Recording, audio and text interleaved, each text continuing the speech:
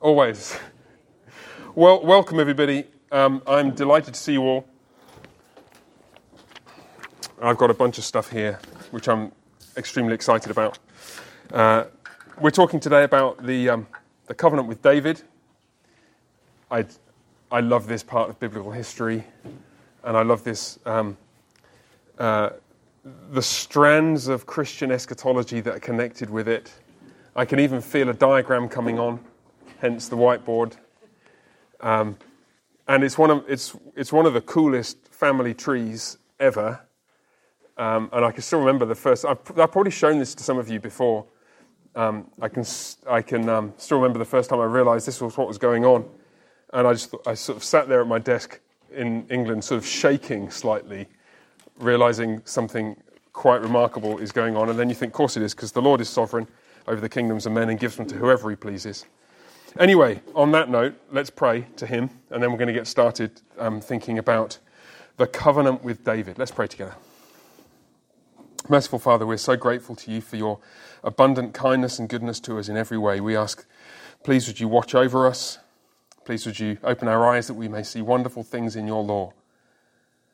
Please would You teach us and shape our hearts and our minds so that we may see Jesus here.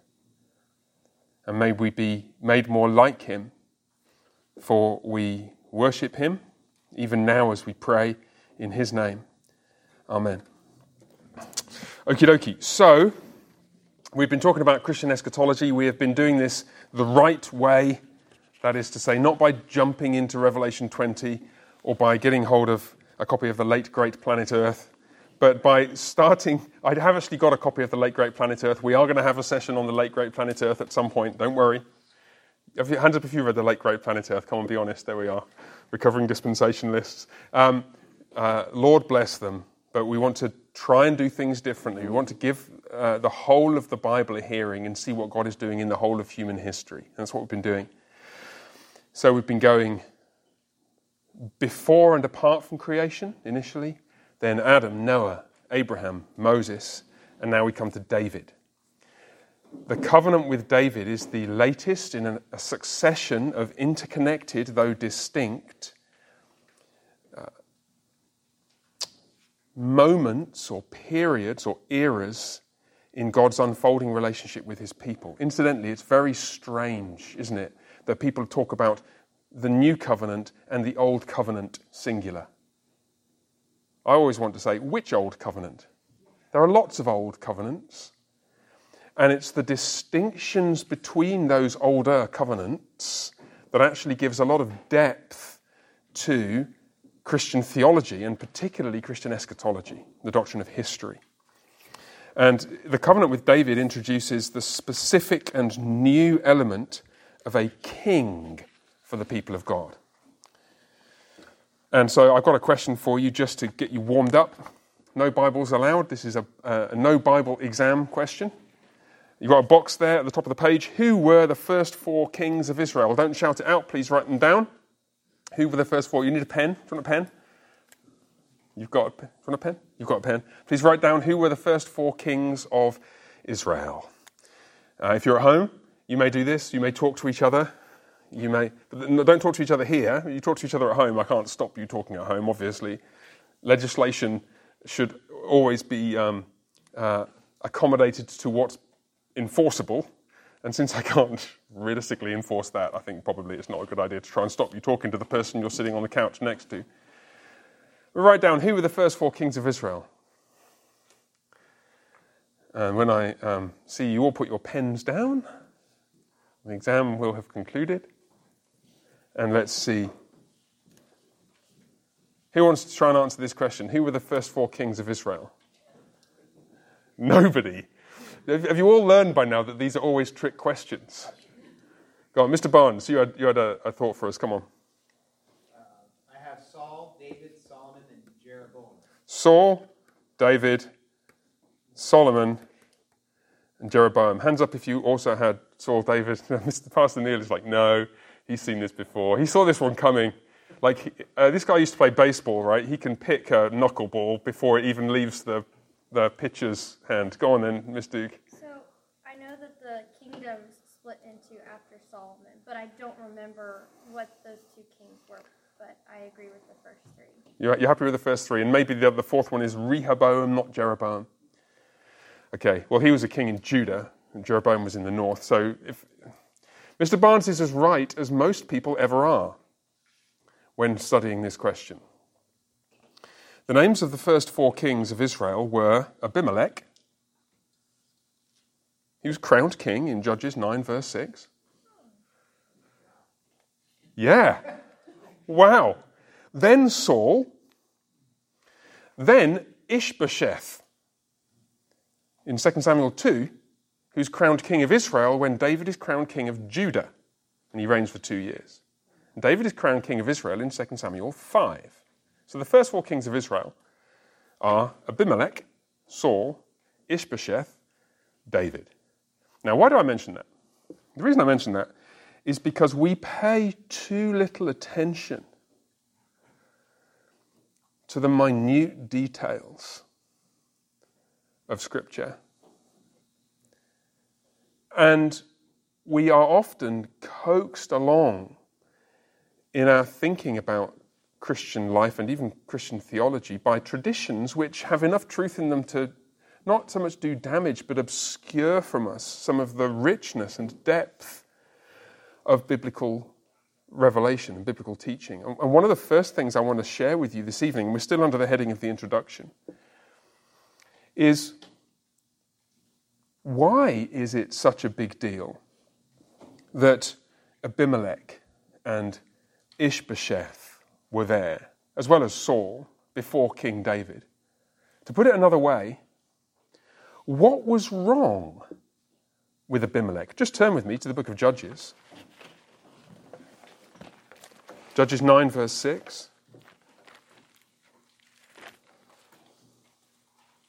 This is roughly where we left off last week, remember, in the era of the Judges. This is during the period of the Mosaic covenant, when the promises of God are being fulfilled or not fulfilled because of Israel's rebellion by their inheritance or not inheritance of the land of Israel. Judges 9, verse 6 is at the conclusion, really, of the Gideon narrative, and Abimelech is Gideon's son. Abimelech means, my father is the king. Melech means king, Av means father, and Avi, Melech, I means my. And Gideon called him this in an attempt to cement his legacy by creating a dynasty. The thing that distinguishes kings from other forms of leadership up to this point in Scripture is that when the king dies, who becomes king after him? His son. So when Gideon named his son Abimelech, what he's really doing is saying, he turned down the kingship earlier in this section, Judges 6 through 9, but then he kind of thinks, well, maybe that's not such a bad idea after all. He calls his son, my father is the king, and so his son grows up being called son of the king, in effect.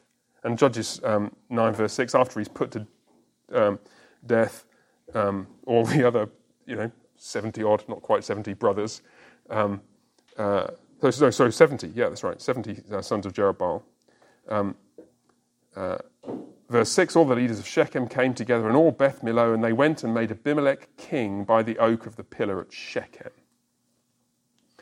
And thus was fulfilled the search that began in Genesis 1. Remember what Genesis 1 is about? Genesis 1 begins, actually, the search for a king. Let us make man in our own image, and let them do what? Pastor Neil's on fire tonight. I mean, that wasn't so difficult, right? Let them rule. The whole of human history, then, can be construed as the search for a king, a man who is a king, to rule over the created order, or perhaps for men and women, plural, to rule over the created order in the way that God would have them rule. And so you've got the creation of humanity in Genesis 2 and end of Genesis 1. And then you've got this kind of tawdry history that we kind of got to in Judges last week. And we're thinking, when's the promise of real kingly rule going to be fulfilled? And here it is with Abimelech. The first king? And we've arrived, haven't we? And the answer is no. We have not arrived. Because Abimelech is not the right man to be the king. Enter the diagram that I have just been itching to share with you. I'm going to show you why Abimelech was not the right man to be the king by drawing a family tree of the whole of humanity, minus a few people, from Adam all the way down to where we got to last week. So you ready? This microphone's going to need to come with me over here. If I talk into it, Aaron, is that acceptable for the Zoomers? I don't want to have rebels in the Zooming ranks. Okay. So we're going to start, and you might want to flip your paper over if you want to copy this. So where we're going to go is, first man's name was, thank you, okay, Adam. And then there's some stuff after him. I told you I was going to be missing some people out, okay? Well, I'm going to. Let's put Noah up here.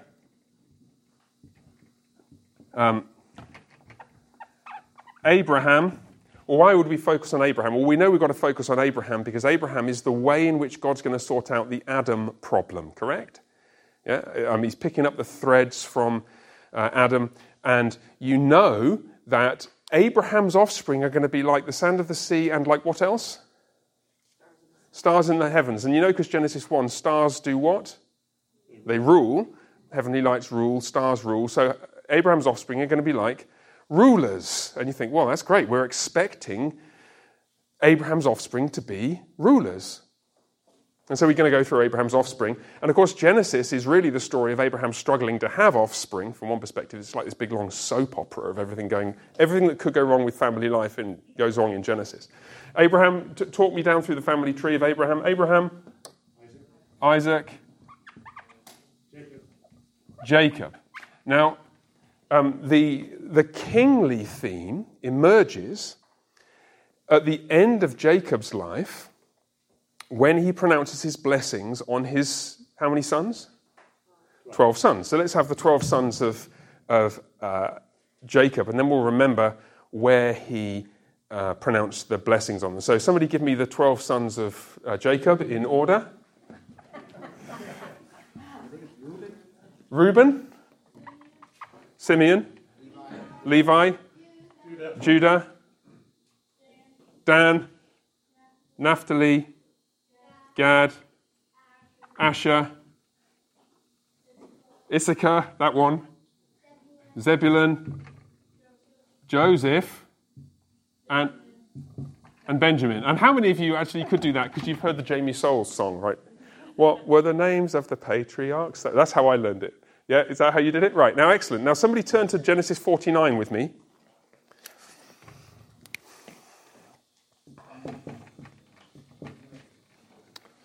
Turn to Genesis 49.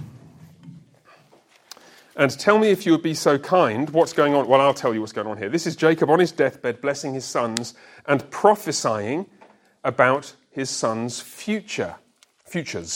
And he prophesies about which one of them is going to be the king. Which one is going to be the king? Judah. How do you know? Because it says the scepter will not Yeah, because it more or less says, hey, you're going to be a king forever. Look with me at Genesis 49, verse 8. Judah is a lion's cub. From the prey, my son, you have gone down, stooped up, you crouched like a lion, yada, yada, yada. Verse 10, the scepter shall not depart from Judah, nor the ruler's staff from between his feet until tribute comes to him, and to him shall be the obedience of the peoples. And then there's something about a donkey or a colt of a donkey, which might remind you of somebody, yes? So, where we've got to in the narrative of Genesis, in our search for a king, is the unshakable conviction that it's going to be this guy, correct? Judah. And so what we might want to do is to zoom in on Judah a little bit and think, well, what's his family tree like? Judah, you might think that he himself would be a good candidate for the kingship. Why would Judah not be a good candidate for the kingship?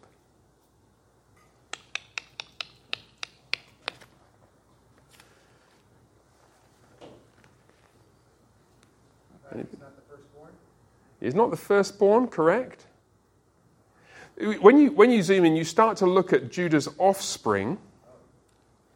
Turn back with me to Genesis 38, and you start to discover what kind of a man Judah was and why you might not want him as the king of the people of God. Remember? Judah had 3 sons, whose names were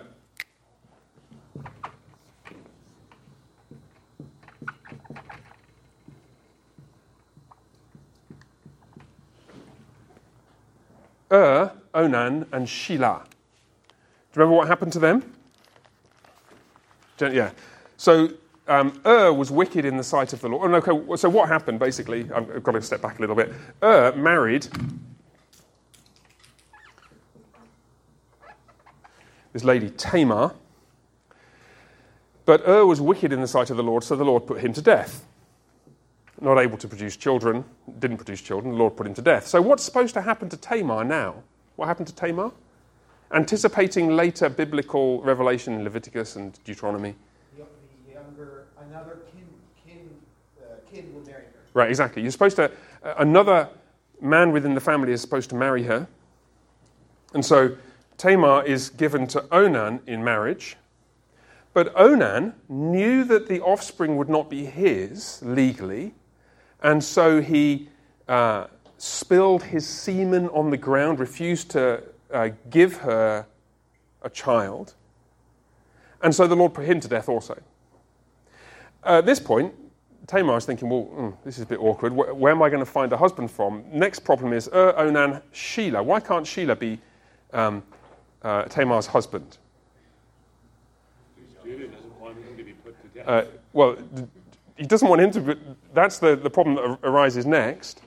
This time, is a little kid. Not going to make a great... Shelah, thank you, Nicole, fixing my remembering things. So Sheilah's like, 12 or something, not really great husband material yet. So Tamar's like, okay, I'll wait. And she waits and waits and waits. And then when Shelah grows up and she sees that the youngest son is not given to her in marriage, she realizes she's been rejected. And what does she do? Verse 14, she wrapped up, verse 15, I need to go back a little bit. Verse 13, she hears that her father-in-law is going to Timnah to shear his sheep. She took off her widow's garment and covered herself with a veil, wrapping herself up, and sat at the entrance of Enaim, which is on the way to Timnah, for she saw that Shelah had grown up and she'd not been given to him in marriage. When Judah saw her, so Judah's walking along the road, sees his daughter-in-law wearing a veil, doesn't recognize her. He thinks she is what? Prostitute. Because she'd covered her face. And so she said, he propositioned her, in effect, in consequence of which she became pregnant. Now, I'm not going to read the whole of this chapter to you, but basically what happens is, in effect, let's just get back to the diagram.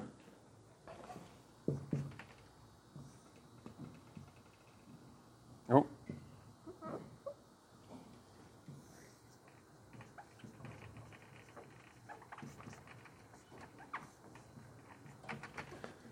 Tamar becomes pregnant.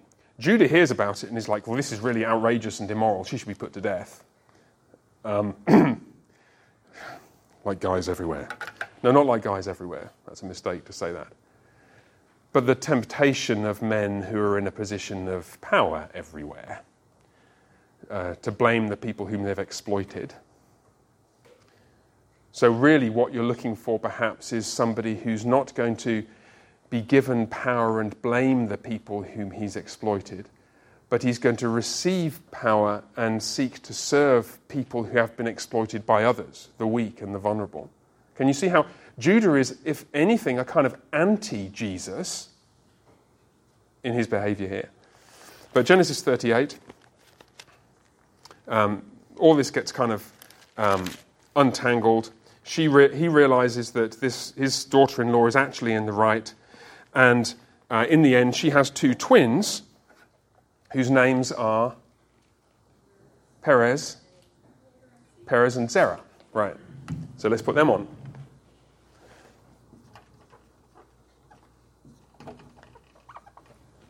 Now let's look more closely at these guys, because if you think that Judah is the kingly tribe, it looks like one of these two is the first eligible candidate for king. Judah can hardly meet the description. So let's look. Which one is it going to be? Well, you've got a bit of confusion in the birth. When she was in labour, one put out a hand and the midwife took and tied a scarlet thread on it, saying, this one came out first, but as he drew back his hand, behold, his brother came out, and she said, what a breach you've made for yourself. Therefore, his name was called Perez, and afterward his brother came out with a scarlet thread, and he was Zerah. So who's the firstborn? It's actually Perez, even though he sort of snuck in ahead. It reminds me of those, if you ever watched motor racing, like Formula One racing, it's like being overtaken on the final turn, by, I don't know whether that's a really apt illustration, never having gone through childbirth, but having witnessed three, actually it's not really like that, is it? It's not really like that at all. So let's retract that. So Perez then is the first eligible man to be king of Israel. So why is Perez not going to be king of Israel? The answer, again, is found in the Scriptures, this time in Deuteronomy 23. Zoom forward to Deuteronomy 23.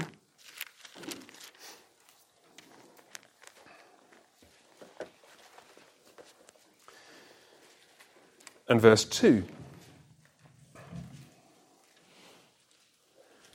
where we see why Perez cannot realistically serve as king of Israel. Deuteronomy 23 verse 2 says, no one born of a forbidden union may enter the assembly of the Lord.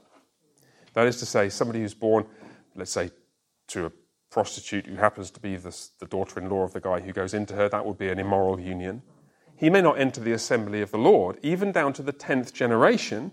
None of his descendants may enter the assembly of the Lord. It's quite hard to be king of the people into whose assembly you're not allowed to enter, especially given what we're going to see about kingship later on, how you're supposed to be a model for the people and teach the law and exemplify the law to the people. But this is still the kingly line. So what you really want to know is, well, if Perez is the line of the kings, but nobody born from his line can enter the assembly of the Lord until the 10th generation, who's the guy who's in the 10th generation from Perez? And the answer to that is found, of course, in my favourite book of the Bible. Anybody know what my favourite book of the Bible is? Ruth. Turn to Ruth chapter 4. It's where we got to last week. Numbers is kind of in the top 5. It's kind of Ruth, Judges, and then it's a toss-up between sort of Numbers and a few other bits and pieces. And remember what Ruth is all about. Well, Ruth is all about lots of things. Boaz is depicted as a kind of anti-Judah in the sense that whereas Judah refused to give the son-in-law, so it refused to give the son to the daughter-in-law, refused to give Shelah to Tamar, Boaz, though he's old enough probably to be her father, gives himself to Ruth as the kinsman redeemer, as the kind of substitute husband. So he's an anti-Judah, and Judah's an anti-Jesus, which must make Boaz a type of Christ, which is why he's called the Redeemer.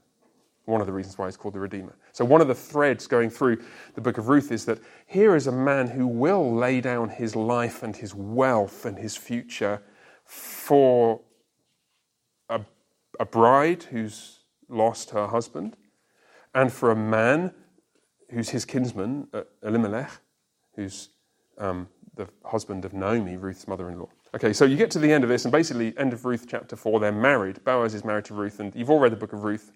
Hands up if you've not read the book of Ruth. Don't you dare put your hand up. Right, so you've all read the book of Ruth, and you know that they get, at the end of the book of Ruth, you've got Boaz who gives a child to Ruth, and the child is called what?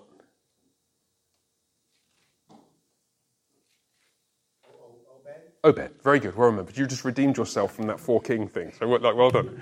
Okay, so Boaz gave birth to a son who's called Obed, and Obed was the father of Jesse, and Jesse was the father of David. And then you get, just randomly, chapter 4, verse 18. Now these are the generations of Perez. Well, what are you talking about, Perez? Why is Perez such a big deal? Oh, you know why Perez is such a big deal? Because the end of the book of Judges says there's no king in Israel. Judges 21:25. The book of Ruth is the answer to the there's no king in Israel problem. And you all know what the last word of the book of Ruth is. David. But did you count the generations? These are the generations of Perez. Perez, oh, that was loud, fathered Hezron. Can you all read them out for me? I'm going to put this up here.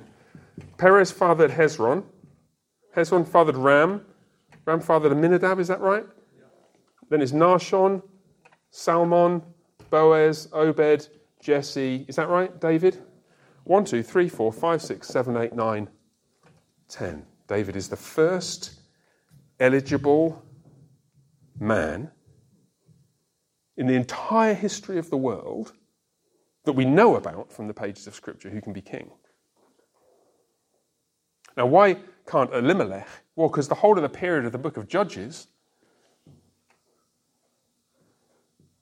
sorry, not Elimelech, Abimelech. Abimelech can't because he's from the wrong tribe, and he's obviously too early because the period of the book of Judges is during that 10 generations, which are here highlighted. Saul is from the wrong tribe, Benjamin, so is his son, Ishbosheth. So those first 3 kings aren't going to work. David is the first man who's eligible, except there's a problem. There's one remaining glitch in this remarkable story of God's providence to bring Israel a king. And you have to find it, you have to look back at Deuteronomy 23, verse 3. Just look with me, Deuteronomy 23, 3.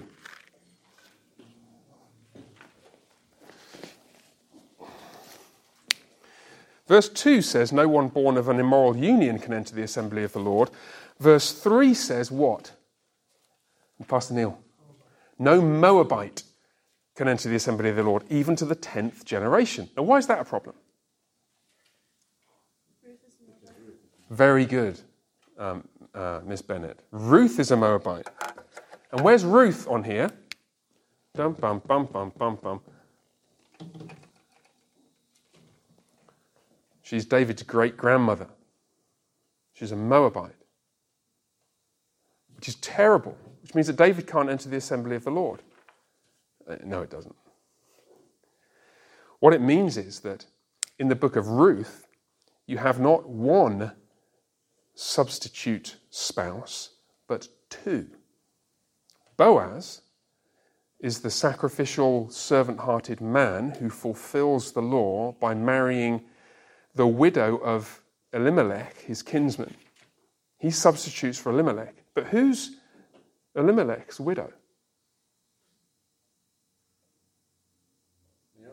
Naomi.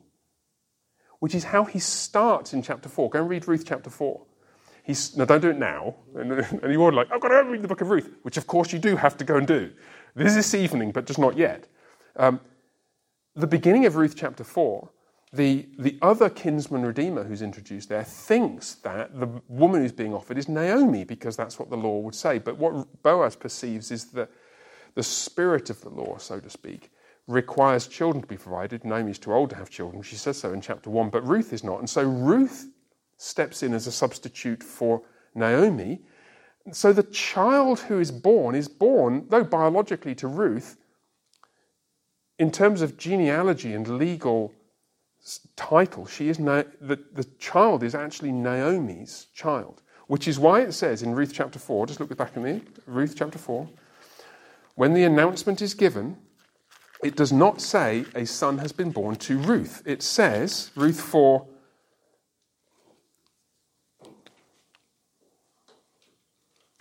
verse 17, the women of the neighborhood gave him a name, saying, a son has been born to Naomi. Right. Ruth substituting for Naomi, Boaz substituting for Elimelech. So the reason why David has got to be the king of Israel is because he really is now. He is genuinely eligible. He fulfills all the requirements. And as far as Scripture is concerned, he's the first guy, after Jacob at least, who is eligible to be king of this people. And you might think, why didn't you have a king before that? Well, there's not so many people to be king of. There might be other reasons as well. Now, why did I tell you all that? Partly because it just blows my mind that you have over 4 or 5 different books of the Bible, there are other bits woven in from other books we could have gone to, a narrative where every single piece is in place. And I remember this from when I was a younger Christian, I was your kind of age, and struggling for a period of time with questions about the trustworthiness of Scripture. And I got my first copy of Calvin's Institutes of the Christian Religion, and I turned eagerly to the stuff about the authority of Scripture, expecting to find some kind of knockdown, extrinsic logical argument about why we could trust Scripture, and I didn't find anything of the sort. I was really disappointed, because what Calvin talks about is the character of Scripture itself. Scripture itself testifies to its divine origin by the breathtaking intricacy and detail and precision which all somehow drives towards this Christ-centered goal, which you've glimpsed here in like half a dozen passages from a few different places. But what it also highlights is not just the Scripture itself, but the sovereignty of God who is behind it. And I think we learn something here about how God is going to bring Israel a king. Unexpectedly, and through providences so far-reaching and complex and so woven into the tapestry of history. We're not expecting somebody just to rock up unannounced.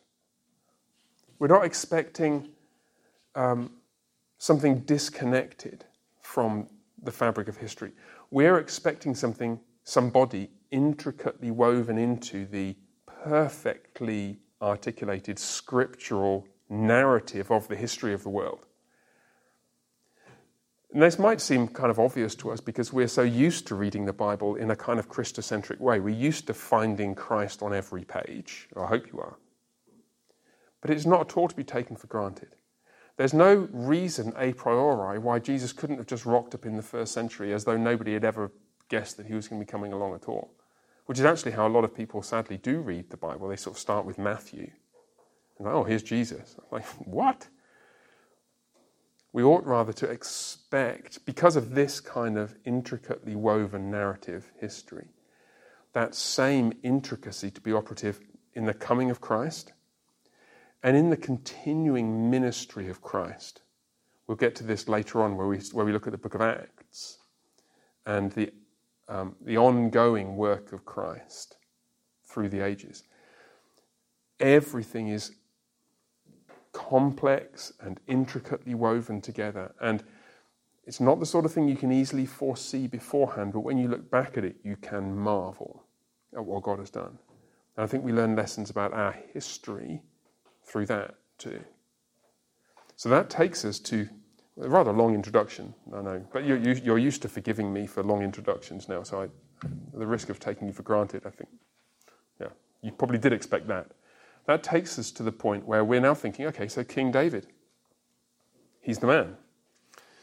And what is he going to teach us about history, and particularly about the role of God's anointed king in history?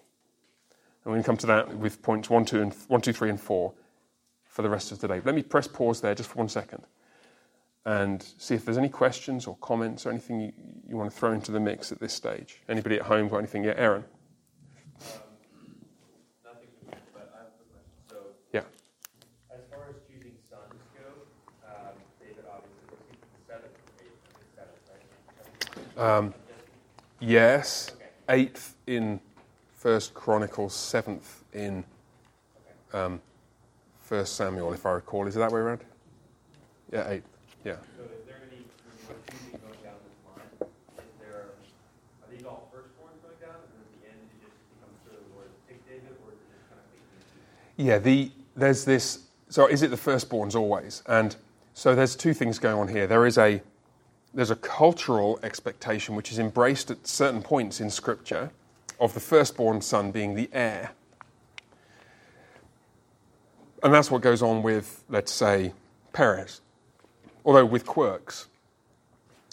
But then there's another set of things going on as well, where that expectation is subverted, and the second-born son frequently takes precedence. And just think through the Bible about, in one sense, the first and last Adam are like that. You know, the first Adam is the one you'd expect to rule, but it's the last Adam who does, Jesus.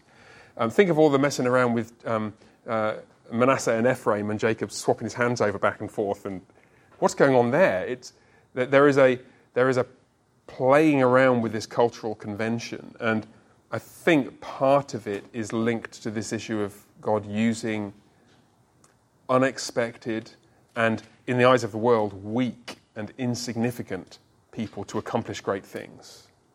And you look at that, you look at sons, rejected sons, Jephthah. Go read the narrative of Jephthah in Judges. Magnificent, wonderful, heartbreaking in some ways narrative.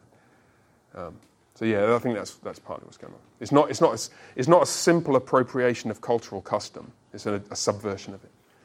Yeah. Are we okay just to jump on into King David and just to figure out what's going on here now? So remember, what's happening is the monarchy emerges in this way against a backcloth of expectations about how, this being how God is going to order society and his relationships with his people. We're expecting a king. Took a bit longer than we expected, but we got there, and David's the first one. And so now when we look at what David did and the life of David in general, what we start to discover is that he shows us new things about the shape that history is going to take and what God's anointed king is going to do. And there are 4 things that I've highlighted here that I want to call our attention to, which add to the portfolio of jigsaw puzzle pieces, so to speak, that we've already built up from Abraham and Moses and Noah and so on and so forth. So first, the king is central, vitally important. He determines the destiny of the people under him. Second, he conquers his enemies. Third, he welcomes people from all nations to him. And fourth, in the prophetic and poetic literature of Scripture, and actually even in some of its narratives, especially with Solomon, the king raises the possibility that God will himself in person be the king of the people of God, somehow, in some mysterious way. I want to go through these things, and what these are doing then is giving more depth and shape and texture to our expectations about the future by building up a picture of the history we're living in. You with me? So let's just consider for a second the first issue, the centrality of the king. To summarize this point, we might say this. Up to the era of the monarchy with King David, it was the people as a whole who were, to whom what attention was called as the focus of God's relationship with people. But after the coming of the king, after the establishment of the monarchy, the individual person, the king himself, becomes a kind of representative through whom God relates to the people in some sense, and on account of whose status and behavior that relationship is established. And one way to see this is just ask yourself the simple question, who is God's son? If you look at Exodus chapter 4, and you can look this up if you want, Exodus 4:22, this is God and Moses, it's before the plagues, and the Lord is telling Moses what to say to Pharaoh, In verse 22, he says, this is what you're going to say to Pharaoh. Thus says the Lord, Israel is my firstborn son. You've got to let my son go. So you can see what's happened here. Israel is, so to speak, being personified as an individual, and the individual is the Son of God. God is the Father, Israel is the Son. What that means, by the way, is here we've got an Old Testament anticipation of the Christian doctrine of adoption. We are all sons of God through faith in Christ Jesus. That's not an entirely New Testament doctrine. It's anticipated right back here, and actually with Adam as well. Adam is described as the Son of God at the beginning of Luke's Gospel. So the Son of God, the one who's in close relationship with the loving Father. There's a whole Bible doctrine which is developed through Scripture into the New Testament. But then you turn to 2 Samuel 7, and this is a text I considered just spending our entire time on 2 Samuel 7 today, but I decided against it. This is the formal statement of God's covenant with David. And maybe we will look at this at some point in the future, but for now, suffice it to say that in this text, you find numerous echoes of previous covenants. And one of the reasons I didn't want to spend too much time in this is because it's almost like you're expecting this now. Like chapter 7, verse 9, 2 Samuel 7, 9, second half of the verse, I will make for you a great name. Well, that's like just Genesis 12, isn't it? It's Abraham. As opposed to, we'll make a name for ourselves, Genesis 11, Tower of Babel. Yeah. I will appoint a place, verse 10. Yeah. It's going to give them a land to live in, a place for them to worship in. 2 Samuel 7, what God does in making this covenant with David is he grabs all the stuff from Adam and Noah and Moses, Abraham and Moses, and sort of scoops it all up and puts it in the hopper and kind of turns the handle, and out it comes David-shaped. But he's added some extra things, and one of the things he adds in verse 14 is, I will be to him a father, and he shall be to me a son. Who's the son? David, the king. It's as though, whereas previously God looks at the people and says, you're my son, he still says that, and we've got it in Hosea, it speaks of Israel as the son of God. But now it's, let me put it in ways which will make it obvious where this trajectory is going. The people are the son because they're in relationship with the king, who is the capital S son. Does that remind you of anybody? Yeah. On what grounds are we sons of God, male and female? We're sons of God through faith in Christ Jesus. We're sons, lowercase s, because of the Son, uppercase S.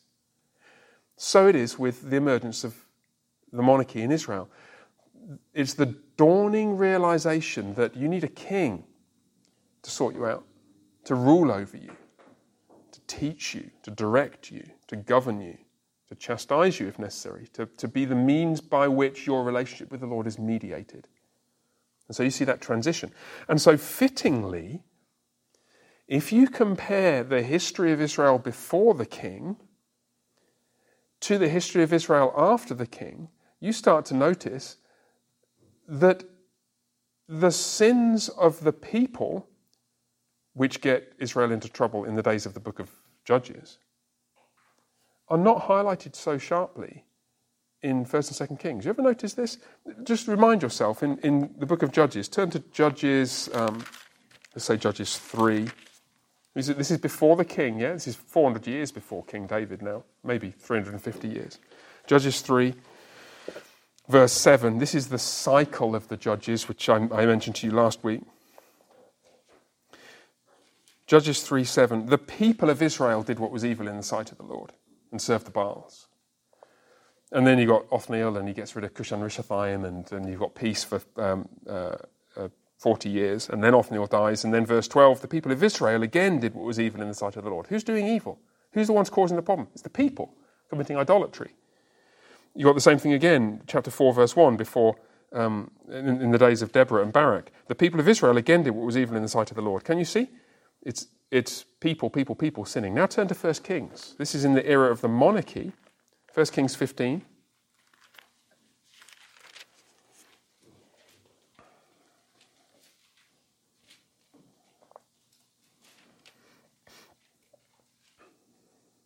1 Kings 15, verse 2. Verse 1. In the 18th year of King Jeroboam, the son of Nebat, Abijam began to reign over Judah. He reigned for 3 years in Jerusalem. His mother's name was Maacah, the daughter of Abishalom. And he walked in all of the sins that his father did before him. His heart was not wholly true to the Lord. Notice it's him. It's not the people. It's him. Now, obviously, the people and the king are going to walk in lockstep for reasons that ought to be obvious and will become more obvious in a moment when we talk about Deuteronomy 17. But it's, as far as the scriptures are concerned, it is the conduct of the king that really matters. If only you could get yourself a good king. And it looks like there might be one. Asa, verse 9, 20th year of Jeroboam, Asa began to reign over Judah. He reigned 41 years. His mother's name was Maacah, the daughter of Abishalom. Asa did what was right in the eyes of the Lord. Got rid of all the cult prostitutes and stuff. He was a pretty decent king. Not perfect, but better. But you roll on, verse 26. This is Nadab. He did what was evil in the sight of the Lord. Verse 34. This is Asa, king of Judah. Baasha, the son of Ahijah. He did what was evil in the sight of the Lord. Notice what's happening. It's the king's faithfulness that is decisive. And what does the king's faithfulness, what ought it to consist in? What kind of man should the king be? We know that from the book of Deuteronomy, where we discover something about the relationship between the king and the Torah. This is a very famous passage, Deuteronomy 17, where Moses, and this again highlights the interconnectedness of all these eras. This is during the days of Moses, before the conquest of the land, but he's looking ahead to the days of the kingship, and he's saying what kind of king you need to have. And verse 14, we'll track back to there. When you come into the land that the Lord your God is giving you, and you possess it and dwell in it, and then say, I will set a king over me like all the nations that are around me, you may indeed do that. I mean, there's some restrictions on it. See, Moses is anticipating the monarchy, even though it's hundreds of years earlier. But what's he got to do? Verse 18, we'll just skip over the horses and wives stuff. I'll talk about that on Sunday, by the way. Probably talk about that on Sunday, because we're in 1 Kings 10. And Solomon has a bit of a problem with horses and wives and things. Anyway, when he sits on the throne of his kingdom, he shall write for himself in a book a copy of this law approved by the priests, and it shall be with him, and he shall read in it all the days of his life, that he may learn to fear the Lord his God by keeping all the words of this law and these statutes and doing them, that his heart may not be lifted up above his brothers, not arrogant, proud, self-aggrandizing, quite enjoying this status king, and that he may not turn aside from the commandment either to the right or the left, so that he may continue long in his kingdom, he and all his children in Israel. Can you see what the king's got to do? The king has got to take Moses' law and carry it forward with him and exemplify it and live in accordance with it and teach in accordance with it and lead in accordance with it, so that the people of Israel are blessed by their God. And you just, if that's all you knew, right, wouldn't you be thinking, all we need is to have a king who's got the law written down that he keeps with him all the days of his life. If only Israel could find for themselves a king, preferably one in whom the law was perfectly embodied, who fulfilled the law, who filled it full of significance, kept every word of it, who loved it, who sang the Psalms, and remember, law, Torah means like the whole of Old Testament in some context. And isn't that what Jesus is like? We're starting to realize, first, that the destiny of the people of God hinges on their king, and that therefore, secondly, we have to get ourselves a righteous king from somewhere. And if we can't find ourselves a righteous king, then we're going to be in trouble. And that's the problem, isn't it? Because all of the kings that Israel managed to find, even though some of them were great, like Jehu, was a great king, and Josiah, great king, Hezekiah, David, and even Solomon on his day, great kings, and one or two others who were good men in some ways, all of them were still sons of Adam. They're trying to solve the Adam problem, but they've got the Adam problem. What you really want is a righteous king who is somehow a son of Adam, but somehow also semi-disconnected from Adam. Does that remind you of anybody? Can you start to see the requirements that are being tacitly set in place for the kind of king that Jesus is? And on his faithfulness hinges the destiny of the people. So it's fascinating then when you read, let's say, Romans 5, right at the heart of Paul's theology, his comparison with Adam and Christ in Romans 5. He contrasts Adam's one sin with Christ's one act of righteousness. And Adam's one sin brought death and condemnation to everybody. Christ's one act of righteousness, his death on the cross, is a reference to, brought justification, so righteousness and life to all who are in him. It's that one act of righteousness which is the capstone of a perfectly righteous life, which is the hope for the people of God. We can't do it ourselves. We need a king like that on whose righteousness all our hope hangs. So however much we might talk, and rightly we talk about striving for faithfulness, striving for obedience, the growth of the kingdom rests on the righteousness of Jesus. And just think about the significance of that now. We've been buried in Old Testament complexity, but now think about the growth of the church. Think about the future of this congregation. Think about the church in America and the church in South America and the church in England, goodness gracious. A friend of mine's planting a church in Jersey, which is a little island which is close enough to France to get good weather, but still sort of British. Think of all these churches everywhere. On what does their future depend? Because let me tell you, if it depends on us, I don't know even how we made it this far, but it doesn't depend on us. In that absolute fundamental sense, is Jesus' work. This is illustration, I'm thinking of spending some time in the book of Acts at some point soon. I don't know whether soon or in the more distant future. And the book of Acts is best understood as all about the work that Jesus continued to do after his ascension. The way that Luke writes introduction, he says, "In my former book, O most excellent Theophilus, I wrote about all that Jesus began to do and to teach until the day he was taken up to heaven." That's the Gospel of Luke. The implication is this is all the stuff that Jesus continued to do and to teach after his ascension into heaven. It's all about Jesus. This body is Jesus' body. We're animated by him. This is what it means to live by faith and to live by grace. If we manage to keep going and keep growing as a church and to plant churches, it will be because Jesus. And that's all. And so what part do we play? Well, we are trying to be like Jesus, to be Christ-like members of his body. So of course, in that sense, it doesn't depend on us, but we have a part to play by his grace. We work and labour and strive to be the means through which Jesus alone is building his kingdom. You with me? I make no apology for belabouring that point.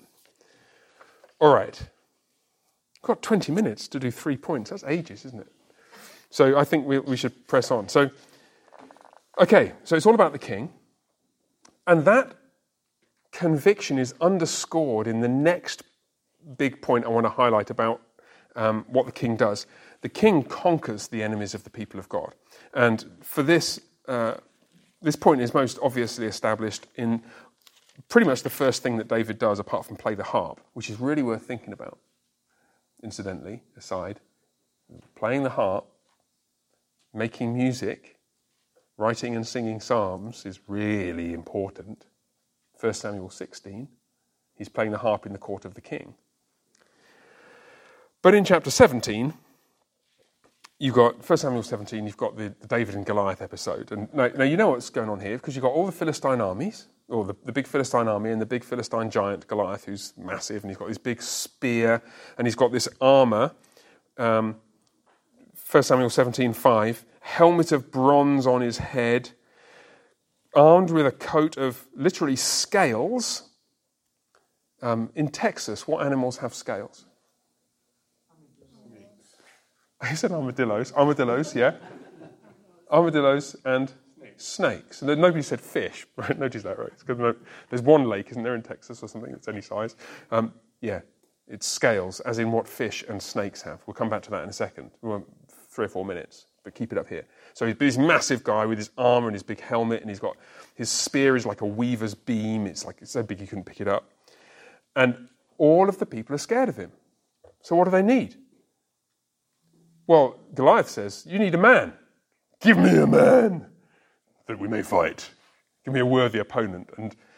And so who should burst onto the scene? I'm not going to go through the whole story because you know it yourself really well. And if you haven't read this, when you finish reading Ruth, you can read this again. David's kind of going backwards and forwards, taking milk and cookies to his brothers and stuff, you know.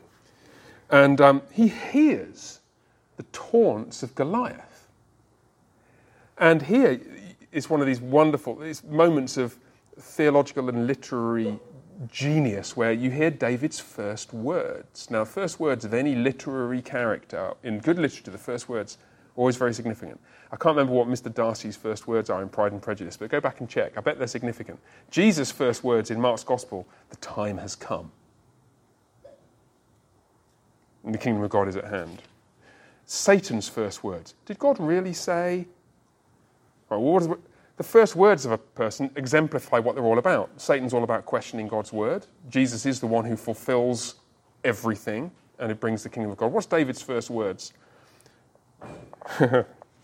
17:26. David said to the men who stood by him, "What shall be done for the man who kills this Philistine and takes away this disgrace from Israel? Who is this uncircumcised Philistine that he defy the armies of the living God?" He's this little kid. He's like 16, 17 years old, going back and forth with milk and cookies. And he's disgusted by this arrogant presumption of this Philistine brute. And so he tries on Saul's armour and he's like, that doesn't fit, it's too heavy or something. And so he does this thing with his stones. And so what happens? Well, the entire nation is delivered by the little shepherd boy. He's probably a couple of years older than you. Because he's a conqueror. He's going to smash his enemies into pieces. And so when he's crowned, we're going to write a song for him. And the song is going to be, I love Jesus, Jesus is my... No, it's not. It's going to be Psalm 2, which is probably a coronation psalm written for King David. That seems to be the pretty unanimous verdict of commentators. It's either written for his coronation or it's written reflecting on his coronation, given how it's used in the New Testament. And I do want to spend a minute or so in this because it's really interesting, because Psalm 2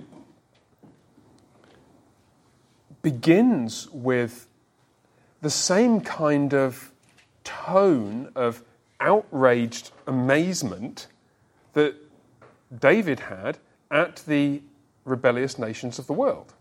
Verse 1, why do the nations rage and the peoples plot in vain?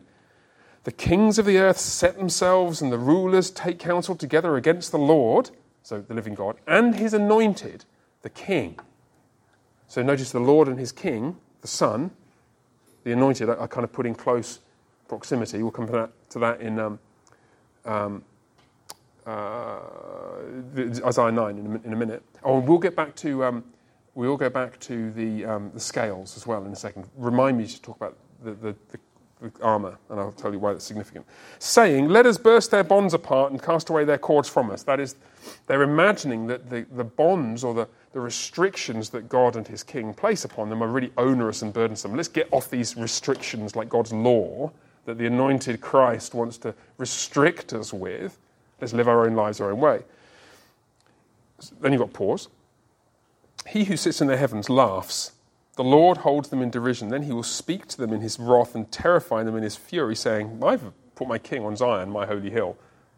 Which is to say, all you pitiful little wimpy, weedy nations shaking your puny fists at the Almighty, need to know that there's a king in Jerusalem who's the Lord's king. I will tell of the decree. The Lord said to me, you're my son. See, so 2 Samuel 7, you're my son. You're the one on whom my favour is focused. Today I have begotten you. Ask of me, and I will make the nations your inheritance, your heritage, the ends of the earth your possession. This anticipates point 3, king for all nations. You shall break them with a rod of iron and smash them in pieces like a potter's vessel. Ever dropped a piece of pottery on the floor, like a tiled floor? And there's no going back, is there? Forget super glue. It's like... So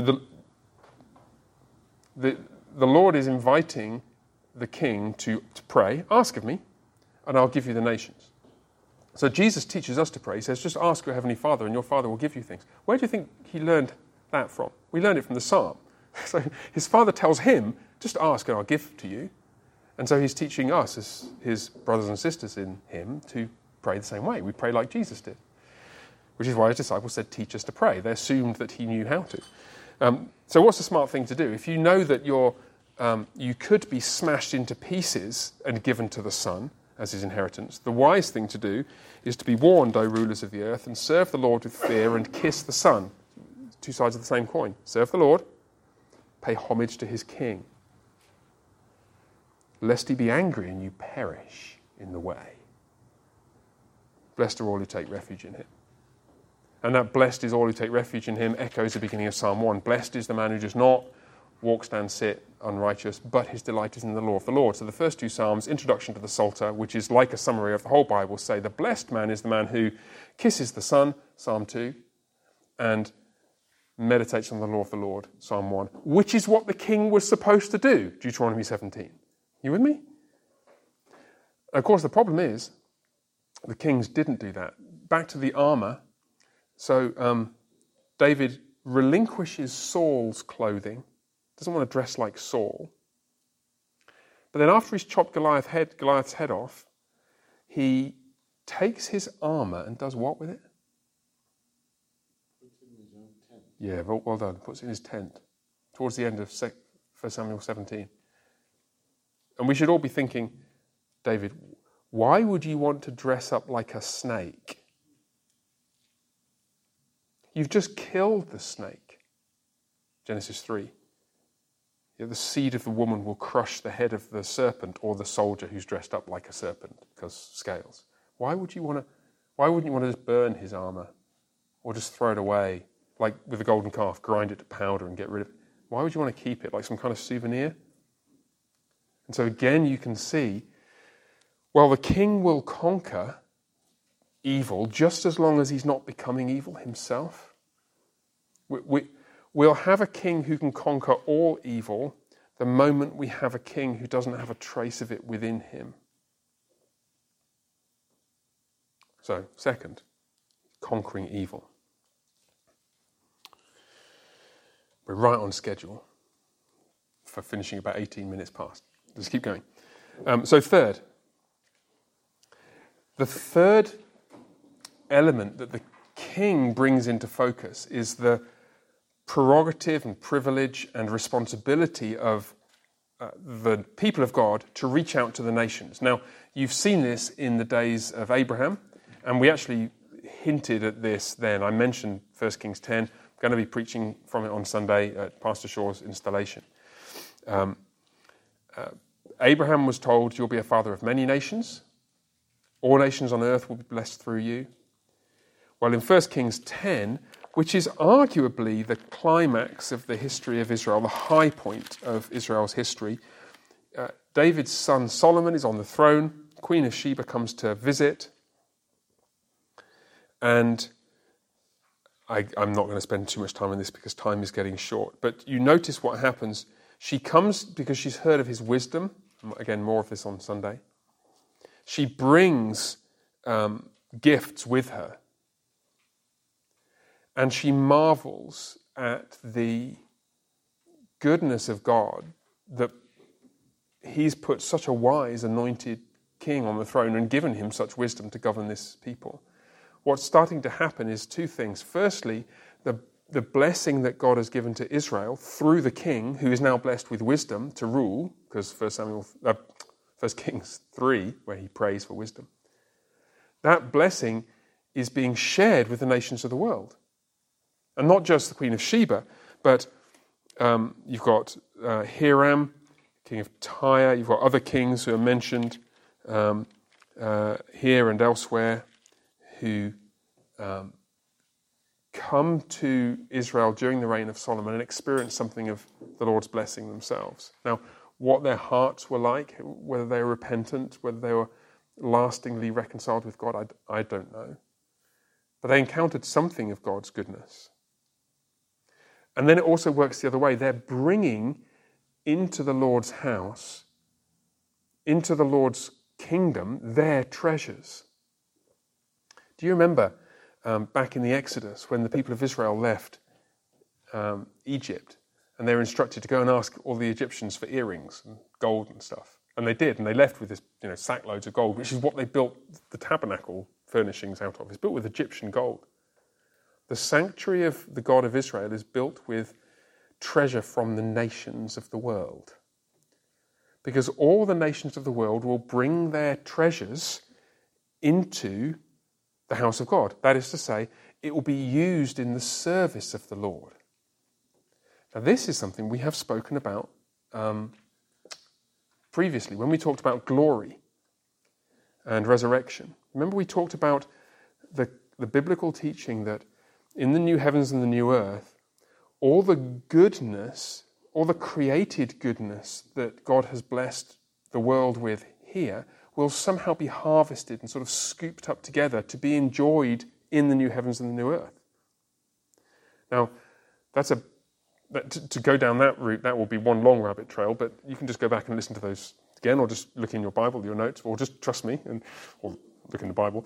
The scriptures teach that these good things, the things that you see around you, the relationships you have, the material blessings you have, the gifts you have, the talents you have, the things you've created, somehow will be brought into the New Jerusalem. All the treasures of the nations will be brought to him. And symbolically here, you've got a kind of foretaste of that with the kings bringing their gold and spices and stuff.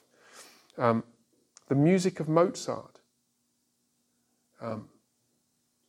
The finest architectural and artistic and scientific achievements with which God has blessed humanity, even when he's deposited those blessings among people who don't believe in Christ, will somehow be, there's goodness there which will be scooped up and put in the service of the living God and his people forever. And the reason you know that here is because the temple is built with gold from all over the place. The tabernacle was built with Egyptian gold. Psalm 72 says much the same thing. I'm going to skip over that because I want to get to Isaiah 60 because this will definitely remind you of something. Isaiah 60 focuses this teaching very, very clearly in the place that we're now starting to realize everything is focused. Isaiah 60 is a vision of Isaiah's future, and it comes in the light of his teaching, which we're just going to get to in Isaiah 9, that the king who will rule will be God, ruling as man. We'll come to that in a second. But let me just read the first few verses of Isaiah 60, and you'll recognize this from New Testament quotations and Advent services and so on. Arise, shine, for your light has come. The glory of the Lord has risen upon you. For behold, darkness shall cover the earth, and thick darkness the peoples. But the Lord will arise upon you, and his glory will be seen upon you. And nations shall come to your light, and kings to the brightness of your rising. You see what's going to happen? The nations of the world will beat their plowshares into pruning hooks, Isaiah 2, Micah 4, and say, well, let's go to where the Lord is worshipped and seek to live like that and to hear his law and live with righteousness and seek forgiveness. Lift up your eyes all around and see. They're all gathering to you. Your sons shall come from afar, and your daughters shall be carried on the hip, because Abraham's going to be the father of many nations. You think your sons are all going to be descended from Abraham? No. They're going to be from all over the place. Even America and Puerto Rico and even Britain will have some sons of Abraham brought from afar to the people of God and to his king. Then you shall see and be radiant, and your heart shall thrill and exult, because it'll be really exciting. Because the abundance of the sea shall be turned to you. Remember, sea, nations of the world? Yeah. And the wealth of the nations shall come to you. I checked once to see if that phrase, wealth of nations, was where Adam Smith got the title of his book. I don't think it is, because I don't think it's in the King James Version. But it is possible. I don't know where he got the title of his book from.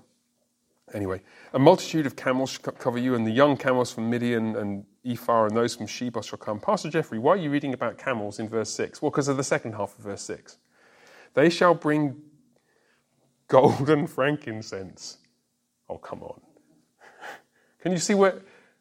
Now you look back at this from Matthew 2, and you think, so that's why they brought gold and frankincense. Like, frankincense, what on earth's that for? Oh yeah, because Isaiah 60. And also because of Song of Songs chapter 3. Because there the king arrives in his chariot and is perfumed with incense and is made of gold, and there's myrrh kicking around the place. That's the place where you get gold, frankincense and myrrh, only place in the Old Testament. And it's the king arriving for his wedding. But here it's the wealth of the nations being brought to beautify the palace of the king. And so when this new king is born in Jerusalem, Israel, not Jerusalem, that's where they thought he was, in Bethlehem.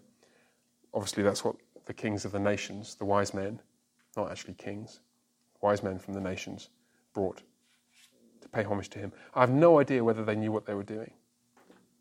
I have no idea. Maybe they'd read Isaiah, because Isaiah mentioned stars, and they probably would have been interested in that. But I don't think they were following instructions. Maybe they were. Okay. And then finally, briefly, we've got 1 minute plus 3 minutes of overtime. Turn back to Isaiah 9. And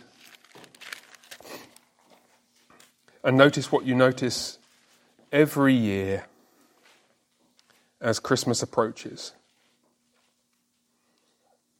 Isaiah, who sees with greater depth and richness and clarity, and who portrays with greater depth and certainly greater symbolic richness the future messianic kingdom of Christ. I don't think there's another book that has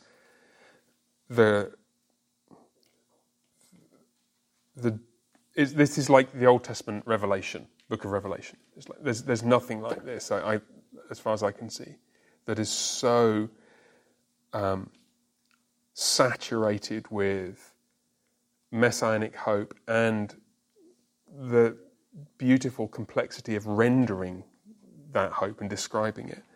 In this section from Isaiah 7 onwards, where you've got this little child who's going to be born, who's the sign to King Ahaz in chapter 7. To us a child is born, that bit. Well, that's picked up here in verse 6. To us a child is born, to us a son is given. Son, king. We're going to have a son. There's going to be a new son, king. The government shall be upon his shoulder, because he's going to be king. His name will be called Wonderful Counselor, Mighty God, Everlasting Father, Prince of Peace. Of the increase of his government and of peace there will be no end. On the throne of David and over his kingdom, to establish and uphold it with justice and righteousness. Psalm 72, we didn't even look at that. But from this time forth and forevermore, the zeal of the Lord of hosts will do this. So look at that backwards. God is going to fix this stuff up. God is going to do it. He is going to establish on David's throne a successor to David who will reign forever. And he's going to be called the Mighty God. So you now know not just that the king is, when he comes, going to be central to the destiny of the people, whether it's David or Solomon or Jesus. You know not only that he's going to conquer his enemies, you know not only that he's going to welcome all nations, but you know that somehow he's going to embody within himself both human rule in fulfillment of Genesis 1 and divine presence. God is going to find a way of being personally present in a man who's going to be the king of the people of God to accomplish all these things. Because he's called Mighty God here. And if you need me to tell you who that is, then I don't know, you've not been paying attention. Isaiah 45, quoted in Hebrews 1. You can have that for free to look at in your own time after you've gone home, because we are out of time. And I hope that has first given you a sense of how things are kind of gathering pace now with the monarchy. There's a lot of biblical material to start trying to keep tabs on. It seems to me reasonably easy to keep tabs on it up to the end of Genesis, but Moses gets a bit more complicated. David, it blows my mind. Everything gets complex. But you can see where things are going, and I hope also it's given you a sense of both a focus on Christ and a clearer vision of the different things Christ is going to do and is doing as the king of this kingdom, which is growing now. And from this point on, we are going to be moving with increasing clarity towards a vision of what Christ is doing now, which is what you all thought we'd be doing when we started doing eschatology. Well, we'll get there now. All right, let me pray, and then you can go. Merciful Father, you've been very gracious to us, not just this evening, of course, but in raising up Jesus, our forerunner, our elder brother, the priest and prophet and the king, to whom we look for all things. We pray that through him you would cast down all evil, welcome all nations, and make your presence known with increasing depth and intimacy among us. And we pray in his name. Amen. Alrighty, thank you everybody. We don't have to set up for the Oaks tomorrow because it's end of term, but Pastor Shaw. If you're willing to help, we can set up for the men's breakfast. Yes, sir, let's do that. So Pastor Shaw is going to just come to the front and speak into the microphone and give us a hint about how to set up for the men's breakfast. Deacon Robinson might have some thoughts about that as well. So thank you all. The Lord bless you, and see you soon.